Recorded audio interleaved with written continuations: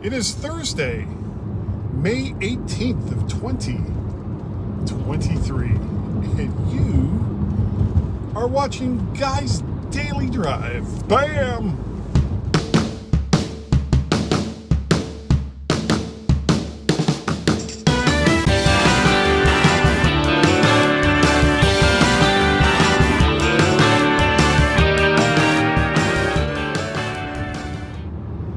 And welcome everyone to Guy's Daily Drive. Yes, indeedy, that drive I do on a daily basis, but I don't necessarily record on a daily basis. So why it's called Guy's Daily Drive, I just don't know.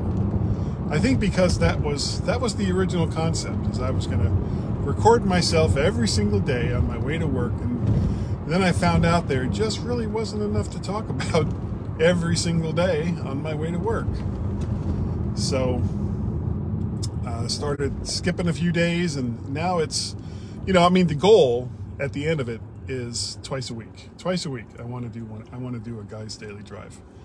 But Guy's twice a week drive doesn't have the same ring to it. So I'm going to stick with Guy's Daily Drive, even if it's no longer correct.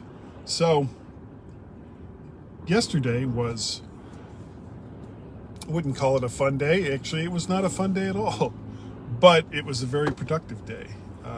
I wasn't, Tuesdays and Wednesdays are my work from home days. So I try to schedule all of my various medical appointments that I need to handle on those 2 days so that I don't disrupt what's going on in the office. We always need to have someone in the office during business hours. And if I have a doctor's appointment on Monday, Thursday, or Friday, that potentially means that somebody else has to come in and cover. Not always, because there is some coverage already, but I would prefer to not inconvenience others with my problems. So I had two things related to medical stuff yesterday.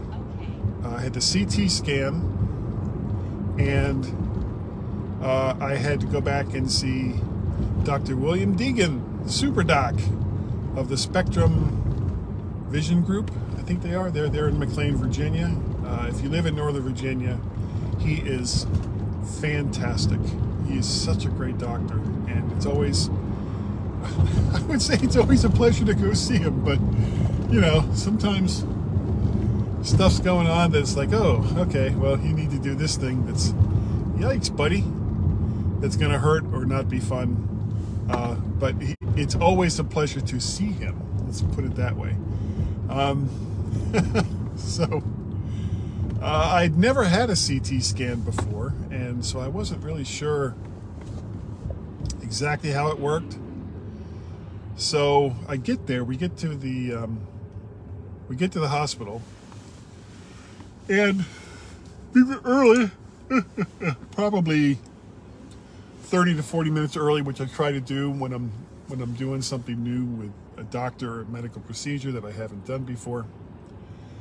But as it turned out, I really didn't have anything to worry about, because it was at the hospital that I'd already been to. They had all of my vitals and all of my information, and basically just needed to verify that nothing had changed, that it was still all the same stuff.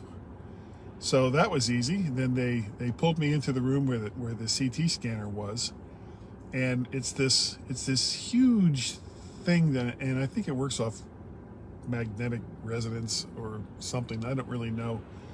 If anybody knows, let me know, and then we'll both know. Yay! But the way that it works is they put an IV on you, and they give you an iodine drip, and I'm guessing it's the iodine that makes everything work as far as imaging goes.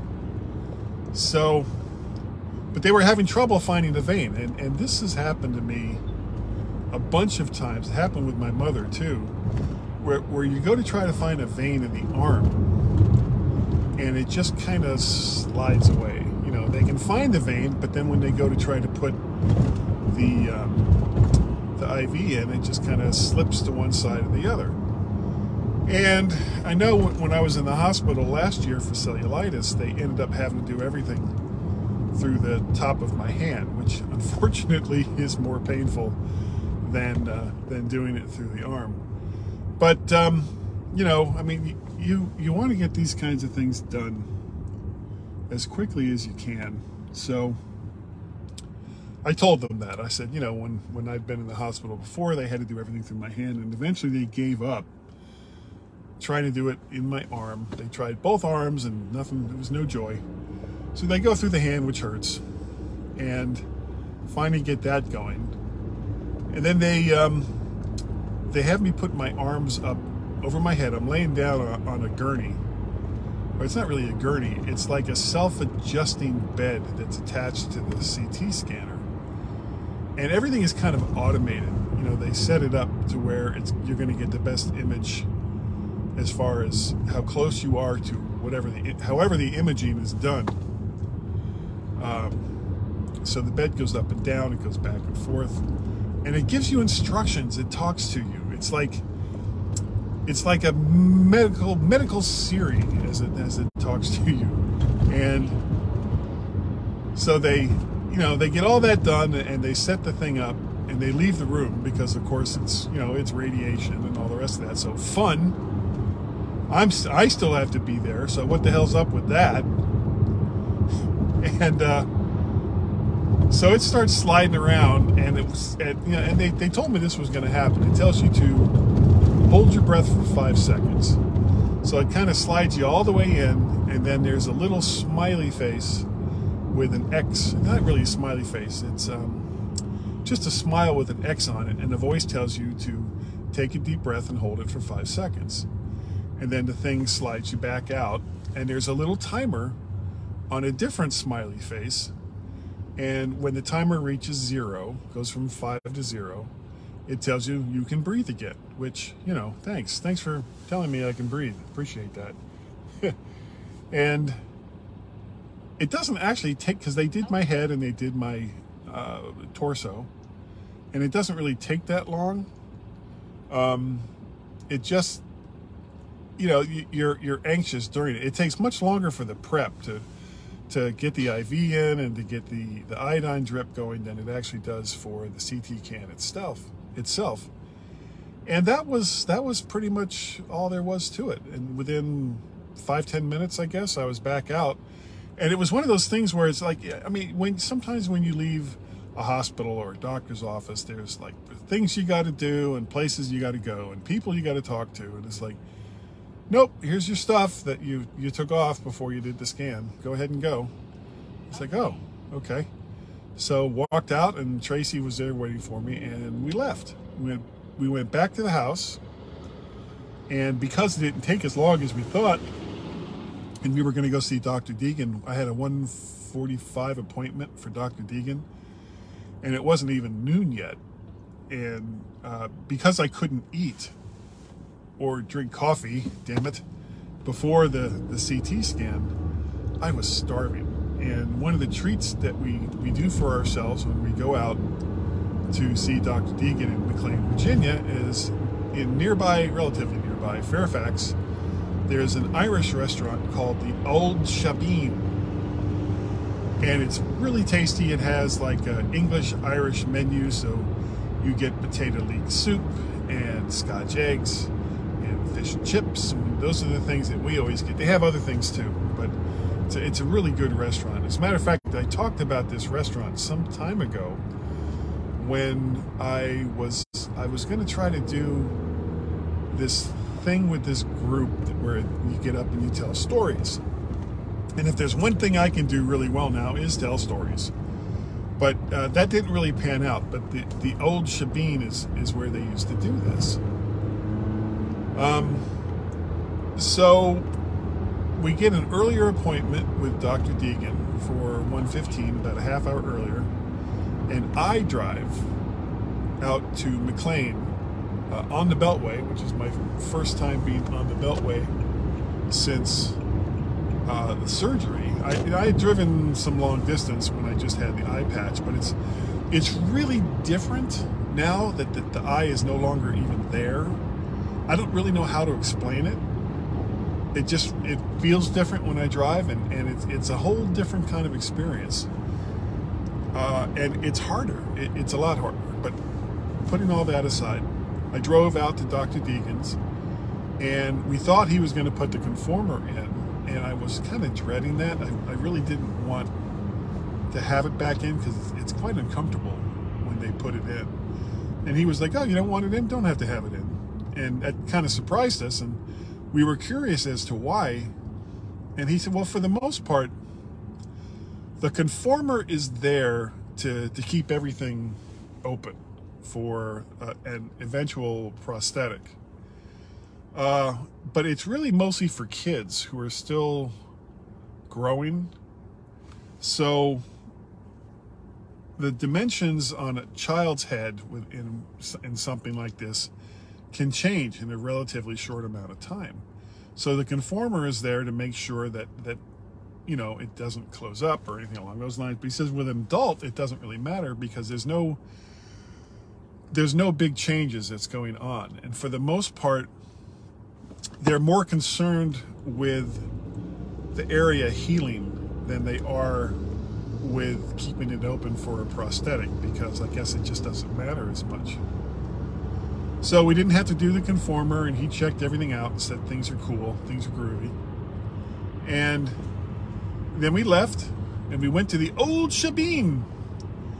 And the last time we'd been there, we'd shared Scotch eggs, and we'd each had some potato leek soup, and we had shared an order of fish and chips.